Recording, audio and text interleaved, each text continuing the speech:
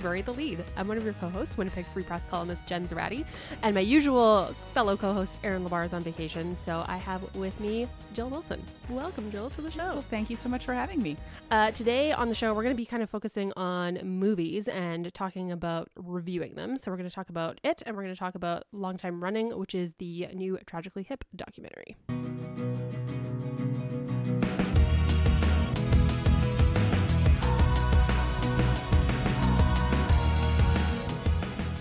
So Jill, I'm going to get you to, I'm going to put you in the hot seat and get you to introduce yourself to our listeners. All right. Although they probably know your name. Possibly. From the paper. I have been working at the paper for 14 years. I recently started writing more stuff. I was behind the scenes before. I write about food. I write about music. I write about movies, lifestyles, health, that kind of thing. So. 50 Shades of Grey roundtables. Exactly. All kinds of roundtables. All kinds of stuff. So how was your week? My week was excellent. I saw It, which I was anticipating a lot, so that was a highlight. And yes, we're going to talk about that in the main segment, but I'm excited to hear your thoughts on it. It's a bit of a cultural blind spot for me, which we're going to talk about as well. And that's about it. I'm more excited about what's coming up in my week, which is the Poutine Cup tonight. So I'm going to gorge on poutine.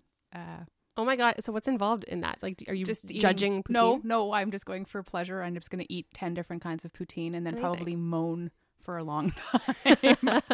I've never been, so I'm not sure what the portions are like, but it is 10 different restaurants competing to see who makes the best poutine. There's an extremely flattering photo of me in the Free Press archive eating poutine. I've looked at it many times. It brings me much pleasure. That's what I will look like tonight. You know, probably smeared with gravy. And but yeah, it's at Fort Gibraltar and there's beer and sounds great. And then Brew at the Zoo I'm also going to, which I'm excited about. So that's, I think, the first time they're doing it. So 10, even more than 10. There's a bazillion breweries, so that's going to be And it sold out right away. I think it's the first time too. Yeah. And it's nice because there's not really a place to drink at the zoo at the moment. No. So, and of course, everywhere that you go, you should be able to drink. So it's high time. Exactly. And you might get to see the polar bears floating around. And I have conflicted feelings about the zoo, but there's something about watching those bears swim over you that is kind of magical, I have to say. It is magical. I brought my little niece to the zoo. She was like, I guess like 14 or 15 months at the time. And the bears didn't really put on a show with her. They were a little bit aloof, but she loved the seals. So the seals are really great too. When you see their paws, not the seals, the bears' paws their bums when they're sitting down, it's kind of like it's a window into their world that you wouldn't normally get. I know. So. I'm like, okay, I get this. I get why people are into this. Yeah, for sure. My week's been busy. It's like fall in the arts and life section, as you know, is crazy time. Bananas. So there's a bunch of stuff coming up. After we're done recording this, I am attempting to place a transatlantic call, which is always hard for me, to Sweden to talk to one of the women from Arrival from Sweden, which is like the world's foremost ABBA tribute. They're playing with the WSO next weekend, so I'm doing a story on that. So that'll be exciting.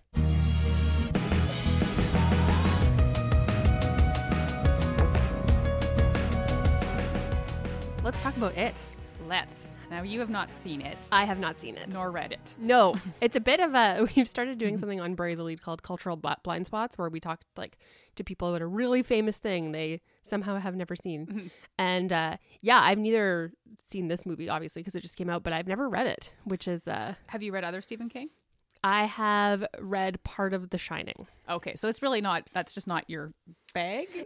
I think, I honestly, when I tried to read The Shining, I found it scary. It is scary. Yeah, so I just kind of stopped and then didn't pick it up again, but it's always been a book that I've been meaning to read and finish. It is daunting because it's over 1,000 pages, I think, and you have to immerse yourself in it. And when I read it in high school when it came out, and I was obsessed with it. Like I dreamed about the characters. I can recite lines from it to this day. And so I was very excited about this movie, and it really did not disappoint me. What I found, and other reviewers have said this too, but really successful about it was that it does what the book does, which is put a lot of the horror on real things. Right. Their characters are going through the things that prepubescent kids go through. There's some abuse. There's terrible bullying. And those things are just as scary in the movie, actually, if not more than Pennywise the clown, who's this malevolent force that lives in Derry, Maine. And actually, some of the CGI horror stuff is not successful, but the home the home tensions and stuff, and the bullying is always, because it's something everyone can relate to. Everyone's, had that in their life. Maybe not to this extent, but and the child actors are just, they are fantastic. They're like they went into my brain basically and pulled what I saw when I read the book out. They're fantastic. I love when that happens, when something is really, especially films that are based on books, when they're really faithful to your imagination, which is kind of impossible, right? Because it's in your head, it's your imagination, it's your own vision thing. But when you see it kind of writ large on the screen like that, it's always cool. It's like, that's actually how I pictured it. And it's a tricky balance too, because they're kids that are nerds. They belong to the losers club, so they have to be kids that you think other people would pick on, but they also have to have a certain appeal. And like the kid who plays Bill, who's the main character, he's kind of like the nerd dreamboat, and he's a perfectly cast actor. Like he's just he's adorable, but in a way that is, you can see why he would be picked on. But underneath, he's, this beautiful kid. So I also really like when, and I was kind of talking before we were doing the podcast about like shows like Stranger Things and other pieces where there is sort of that scary element, but at the heart of it is a group of kids navigating things such as friendships and growing up and all those kinds of things. And that's set sort of in the same time period in the 80s, but also at the same age period, where I think your friendships are super important to you, but they're about to change because you're going to go to high school. And so this is really their last summer probably of being friends. And it's just like, they're almost in a world where adults don't exist because they just ride their bikes around. And it's like, I remember doing that too as a kid. It's very evocative of everyone's childhood. And it's also, although they moved it in the book, the kids are kids in the 50s, they've moved it to the 80s. It still has this weird retro feel because there's a lot of 80s specific set design, which is, it's great for people who like that kind of retro nostalgia, but it's also, it feels timeless. It could be set in the 50s. Like they're in their own little kid world. So, well, and it's sort of interesting how kind of looking at childhoods from the 80s and even the 90s a bit are just like things that I'm thinking of that have been made in the last little while, like Freaks and Geeks, which is a little while ago, and Stranger Things again, and a few others where it's kind of that look at a very specific time, but it also has that timelessness because any childhood that happened before the 2000s is a childhood that didn't have the internet, right? Yeah. So I think it's kind of interesting how people seem to be really fixated on that. Kind of romanticizing it a bit too. Oh, for sure. Yeah. Like you love seeing things that you had as a kid in a movie. It's like, oh, I had that phone or that poster, or it's kind of. Have you ever been to the Henry Ford Museum? No, I haven't. They have this amazing section where it's a kid's room from every decade from like the 40s up to the 90s. And it's like, you look into this thing, and it's like, oh my God, that's my room. There's the hoodie that I had, or oh my God, that's so cool. Style of phone. It's great. Yeah. It's a wonderful museum. And that's what this kind of feels like too. It's like, a snapshot of the past, of like innocence is a very big sort of theme in the movie, I think. And then the end of innocence. So, it's kind of deeper than I think most horror movies are. Although I may be projecting my own feelings about the book onto the movie. I don't know if other people will feel the same way that I do about it, but I thought it was fantastic. So cool. A film that I saw this week, I went to the preview screening of Long Time Running, which is the documentary about the Tragically Hip's final tour in 2016. It premiered at TIFF on Wednesday night, I believe. Yes. So got to see a preview screening before that. And I didn't know kind of what to expect from this documentary because I was kind of concerned that, much like the things that were written after Gordani's diagnosis with terminal brain cancer, that it was kind of eulogizing someone who's still alive. Yes. Which feels really icky to me because it's like he's still alive though, and it doesn't do that, and I was really happy to see that. Like, it really provides a lot of background and context into a major cultural moment for sure, but also just a band and a crew trying to cling to some hope and figure out how to get a job done. Is it mostly concert footage, or is there a lot of interview? There's quite a lot of interviews, so it's kind of like the concert footage is beautifully shot and kind of, I think, almost from every city. Yeah. But there's a lot of interviews with the band and the crew and just a lot of like fly on the wall stuff too, which I really liked. And I also thought what made it successful was that it didn't focus on Gord the whole time. Yes. Like it really pointed out that here's a whole band, because the Tragically Hip is always kind of like, they're unusually democratic, like absolutely songwriting split 5 ways, always has been, like, and I mean, it's hard to think of many bands that have had the same members for that long without yeah, switching out, you know, an interchangeable drummer that yeah, you wouldn't for sure. even know the name of, right? I mean, they're a band that I know the name of every member, which I think isn't the case anymore. And like they seem, I'm just basically giving away my whole review in this podcast, but they really seem legitimately like brothers. And so what I felt was really insightful was the concerns a lot of them had. Like Rob Baker specifically was like, I don't know if this tour is a good idea. Yeah. I'm concerned about Gord potentially having a seizure on stage and everyone there to document it on their iPhone. I don't want that, you know? Yeah. And I mean, we know that the tour was a success and very much a victory lap, but I really like how, much like Gord, the focus was kind of on everybody else, including the crew, because I think what's often forgotten is that it takes a huge amount of people to get a rock band on stage every night. Yeah. And so it was about them too. Like you see people visibly shelving their feelings. It's like, we have a job to do. Yeah. And my favorite was kind of like following around. I don't think they interviewed him, but he's just kind of like this roadie cowboy hat and an In Gord We Trust t-shirt. He just would kind of like wordlessly like give people picks and like set lists, and they'd be like, oh my God, thank you so much. And you just like give them the nod and keep going. Like, it's like, no, this is just what I always do. Yeah.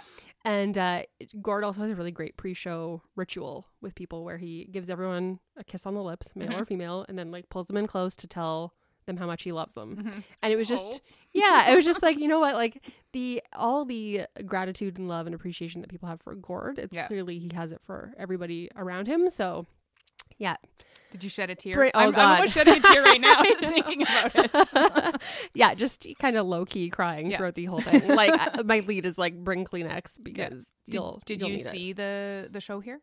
I did. Yeah, me too. Did you? Yes. I didn't see the any of like the broadcasts, like the hometown show from Kingston. I didn't either. I actually have it on my PVR and I haven't watched it yet. No, neither have I. I actually found the show very moving, and I thought, you know, that's enough for me to have seen the one that I saw. So I'll go from behind the stage, but whatever. It was cool in the documentary to be able to see. They sent cameras, or went, I'm not sure, to a bunch of different places. They had footage from all the like the pubs and the parks. So it was kind of cool to see all of that as well, and everyone kind of participating. Now, is this airing in theaters? Yes, playing in theaters. So it opened Thursday, and I know it's for sure playing like throughout the week at, I believe, Polo, Grant Park, and McGilvery. And then I think it's coming to Netflix, although I'm not sure, sometime in the winter, but I highly recommend it. I think it's hard to make a good music documentary. It is, definitely. Especially one that isn't just, obviously this one is for the fans and they'll get a lot out of it, but it's hard to make a story compelling to everyone. Yes. Right? But I think this is successful, whether you're a fan or not. I think there's lots to. I look forward to seeing it and to reading your review. Speaking of reviews, I wanted to talk about this a bit because I'm quite new. Obviously, I reviewed concerts for a long time and I've reviewed albums and that kind of thing. And I find a lot of concert reviewing is a lot of reporting. Yes. Anyway, really.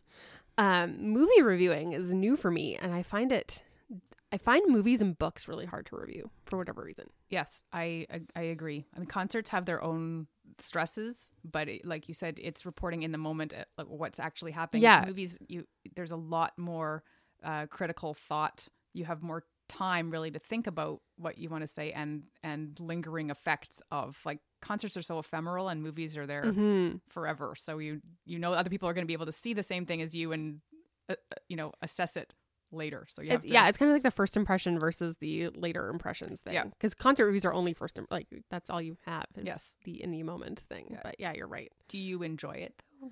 I do. I think it's one of those things that I'm learning to enjoy more. I think I would just often feel really stressed out by it because you always want to have something to say, I find. So it's like you don't want to fall into like I'm just synopsing the yes, plot, which is something that I find myself doing far too often. And it's also something that, like, with a concert review, you don't have to worry about spoilers. It's right, done exactly. already. Yeah, You have to be very careful sometimes with reviews, because it's hard to look back on it as if you haven't seen it and say, oh shoot, that's something I shouldn't reveal, because, you know, even that little thing kind of gives away something later. It's a tricky. Or just like nice moments. Like there's a nice moment in the Hip documentary that I reference in my review. And then after I filed it, I was like, oh, that, like, maybe that would be a nice thing for people to discover on their own. So yes. even something that isn't super narrative driven, like obviously we know how the Hip documentary ends. Like, yes. the tour was a success. But yeah, just even like little moments of discovery, it's hard. Like, yeah, because then it does ruin it a little bit when even if you've seen something in a trailer that was a nice moment. It's like, well, why did you show me that? Like, yeah, I would have liked to have seen that for on my own. Yeah, it's and also just the having time to think about it, because you do have time and you don't have time. Like this review, yes. I had to turn around like pretty fast so that we could have it, so it's useful to people. Yeah. So there's always like, I don't know if you find where it's always like, oh, I should have said this. Oh, every time. That's one of the things I'm always tempted to go back in online and and tweak it, and I can't. By the way, what I should have said was no. And but there's something also very fulfilling about when people tell you they like your reviews, or that, you know, they felt like you really summed it up the right way, because it's like this connection, where I find people don't do that as much with concert reviews, because they're so personally attached in what they saw and how it made them feel, that they don't have the same kind of. You're more likely to get "you're an idiot" with a concert review, right, I think, than with a movie review or a book review. And I think it kind of goes back to the whole reportage piece, because I think in concert reviews, people, particularly fans, and I've talked about this on the show before, I just assume you know more than me, because if you're a super fan, like, there are very few bands where I feel like I'm the expert. Right, you are the expert for sure. So I think people just get really not hung up on, but aware of the facts, right? So if you get a song title wrong, well, whereas in a film, it's more subjective, right? Yes. It's a little bit like, not that your opinion of a concert is right or wrong, but there's just a little bit more factual content underpinning. Yes. Well, I should remind you that I started reviewing before the internet, and it was a nightmare. Oh, I had to review, I can't even imagine. I had to review Bob Dylan at the Old Arena. I was not a Bob Dylan fan. I had to go out and buy 6 of his albums with my own money and listen to him mumble. It was a terrible show. You couldn't hear anything in that arena. And I would have to just hope that what I was hearing was a song that I thought it was, from not knowing. On the plus side, it made me a Bob Dylan fan, because I loved the albums, which I hadn't really gotten into before, which sounds ridiculous. But yeah, I was terrified of doing that, because I thought, I'm going to be raked over the coals. I wasn't. But I fudged it so much. Like, I just talked about the atmosphere in the arena, you know? But yeah, it was, you know, now you can just look it up if you need to, like, type in some lyrics and the song title will come up. And in those days, it was like, I have no idea what you're on about, sir. Oh yeah, that has definitely made it easier. And I think Erin can talk about this too, like the definite lyric scramble sometimes, because as prepared as you are, there's going to be something where I don't remember the title of the song, and I can't hum it into my computer. So you're trying to strain to listen for a Googleable lyric fragment. So terrible reviews. It's I want to talk to you about that, because it's always, I always have a hard time. It's not because I think I'm too nice, but it's just, I sometimes feel bad really ripping into stuff, even if it deserves it. I absolutely do too, because I really try to be aware of the fact that sometimes those people will be reading them, especially because of the internet. For sure. And it's their art. Yes. And I wrote a very nasty review recently of a book that I thought fully deserved to be ripped. And I just wrote a not very nice review of a movie called Hunting Pignut, which is a well-meaning but po-faced Canadian feature coming of age. And it's like, it's just not interesting. Yeah. Like it's, and I can't, you know, and I do think that she'll probably read the review, because she's on her website, she's linked to a bunch of other reviews, the filmmaker, and she's a former gutter punk, and she's kind of tried to purvey a gutter punk lifestyle, and she's done a really good job of that, but it's not there's no story. Like, it's just like, and I do feel bad, but I also am very cognizant of not soft pedaling. Exactly. Just to be the nice girl, right? Exactly, because really all you can be is honest. Yes. And that's all you have at the end of the day. And you have to weigh, like, who's more important, the readers or the person who made the art. And for my job as a reviewer, it's the people who are going to spend money to go and see the movie. So I find it's always helpful, exactly that, to remember who you're in service to, and yes, the readers, right? It's the audience. So still, it's hard. It's hard. It's hard work. Hard work is so hard, Jen.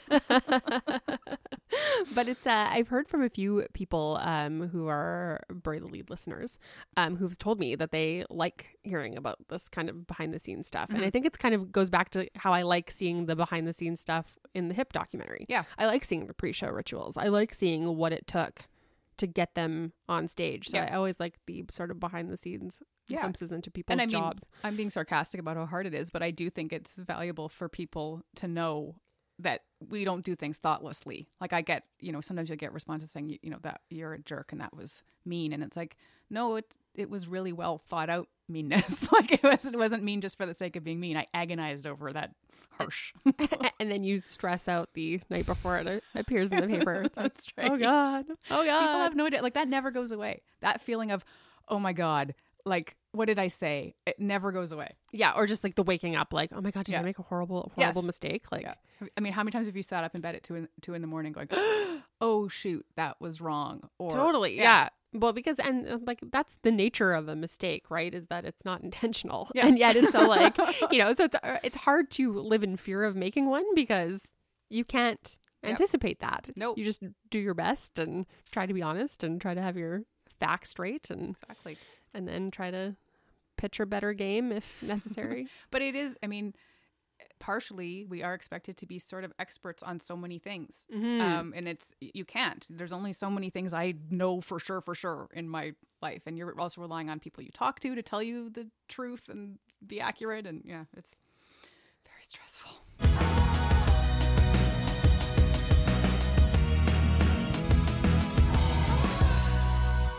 As always, we always devote the last segment to what we're reading, watching, and or listening to. So I will let my guest, Jill Wilson, start. All right. I am reading 4 things right now because I was trying to do this. It's dumb. It's really dumb. I'm actually getting 2 of them conflated in my mind too, which is terrible. I can't do that. I've always admired people that are able to read, like people are like, I'm reading 2 books at once, like 4. Well, they're all really short and but then I keep losing interest in one and I'm like, I'm trying to do this 95 books in a year thing, which I am never going to complete. I don't even know why I'm still saying it out loud. That's impressive. I, as listeners know, have been trying to do 52 books in 52 weeks and I'm going to be very lucky. And this is if I really pull up my socks to make 30. I just made 30. Just good. And I but I have to triple that plus 5? No.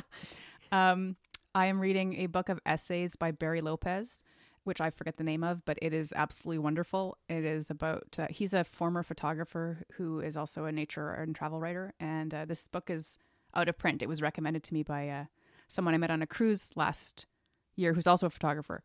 And he's just a beautiful writer, like just describes things in a way that I can't even dream of doing. And I do some travel writing too. And it's like, well, I might as well just give up because I'll never be Barry Lopez. But it's also taking me a long time to read because it is something you really want to savor. And so it's taking me longer than it should. And what else am I reading? Well, you tell me what you're reading because I have just started a Canadian book called The F-Bomb, which I will be reviewing. So it's about feminism and sort of from inside the war on feminism. So I've just started it, so I don't have an opinion on it yet. But it's who's it by? It is by Lauren McKean or McKean. I don't know how to say her last name. I apologize right now. But I've read some of her other work. She's written for a bunch of Canadian publications, so I'm familiar with her and have really liked it. So I'm liking it so far. And I'm also still reading Chuck Klosterman's But What If We're Wrong, which is like kind of considering the present as though it's the past. It is not a quick like his stuff is typically dense because he kind of works on a whole other plane. But so I'm still working on that. I want to read that one. I'd like to know what you think of it when you're. I'm liking it so far, but it's usually I'm a fast reader, and I'm finding that this one is. Yeah, and then I had to pause it because so I guess I am reading. See, there you go. At the same time. But I wanted to ask you what your stance is on abandoning books. I am a firm believer in not abandoning, but I have abandoned 2 this year, which I've almost never done before. One of them, I just couldn't. And I was kind of reading it as a chore. It's like, oh, it's part of my 95 books, so I've got to get through it. And I was like, why? Because it's taking me too long because I hate it so much. And I can't remember what it's called. It's about a guy who went to live with headhunters and he disappeared and they assumed that he was, and it's about the history of cannibalism, and which sounds like it would be fascinating, but it is not. So that's probably the first book I can think of that I have not finished. And I put down one other one this year because I was like, I'm on a schedule. I can't be tied up with these. Yeah, and I think it's kind of what happens when you start like recording things that you're doing. Like it's kind of like the Fitbit of books, right? It's like I just gotta get this in. Exactly. And that's not fun. No. And life's too short. So but yeah, I can't do it. And same with TV shows. Like I have to struggled through the latest season of Orange is the New Black, for example. Mm-hmm. Like I still have 3 episodes left because I'm like, oh, I feel like I've invested so much time. I know. Like I want to see it to its completion. And I'm still watching Scandal, which has gone, I mean, it has gotten off the rails ridiculous, but I'm like, well, I invested however 5 seasons. I've got to see it through to its inane conclusion. Gotta see it through. Another one I kind of struggled through this time was Love, which you were saying that you were watching as well. I really loved the first season, and now I'm finding it, I mean, I find the character of Mickey, she's tough to like, and I don't need likable people, but she's really kind of awful, and and I don't understand why Gus would be with her sometimes. Like I don't understand what charm she has that outweigh her dislike of everything that he likes and her kind of mockery of his passions. I don't know. Agreed. I also don't need my characters to be likable. I need them to be relatable, and I need them to grow in some way. And I feel like she hasn't. No. Like, I feel like it's like, this again. Like, what now? Like, yes, like she is, I hate the word toxic. It gets overused, I think, but she is a pretty toxic person, and she's not going to do him any favors, I don't think. But I don't think so either. No. But what are you working on for the next little while? What am I working on? Well, not much, because I'm leaving on a cruise for Greenland on Thursday. Oh, exciting. Yes, so I'm going to be working on that. I think there's going to be a lot of interesting stories that come out of that. We're going to 4 national parks, 2 of which I think are run entirely by Indigenous staff. Cool. And they're very under visited because they're in Labrador and they're very remote. Right. So I'm very excited about that. And Greenland. Come on. That will be awesome. Yeah. I have the ABBA WSO thing coming up, which I was talking about earlier in the show. And then the huge exhibit opening at the Winnipeg Art Gallery as well. Oh, you're doing that? Yeah. That sounds really exciting. Insurgents, Resurgence. Mm-hmm. And it's the biggest Indigenous show that they've had, so that should be super cool. And it was co-curated by their new curator of Indigenous and Contemporary Art, Jamie Isaac. So I'll be chatting with her about that. And then, as always, you can find everything that we're working on at winnipegfreepress.com, and of course in the paper. You can also follow me on social media. I'm at Jen Zarati on Twitter and Instagram. And Jill, how can people find you? I am at Dedaumier, DEDAUMIER on Instagram and Twitter as well. Thank you so much for joining me today. Thanks for having me. It was a delight. Anytime. And we'll see you next week. Bye.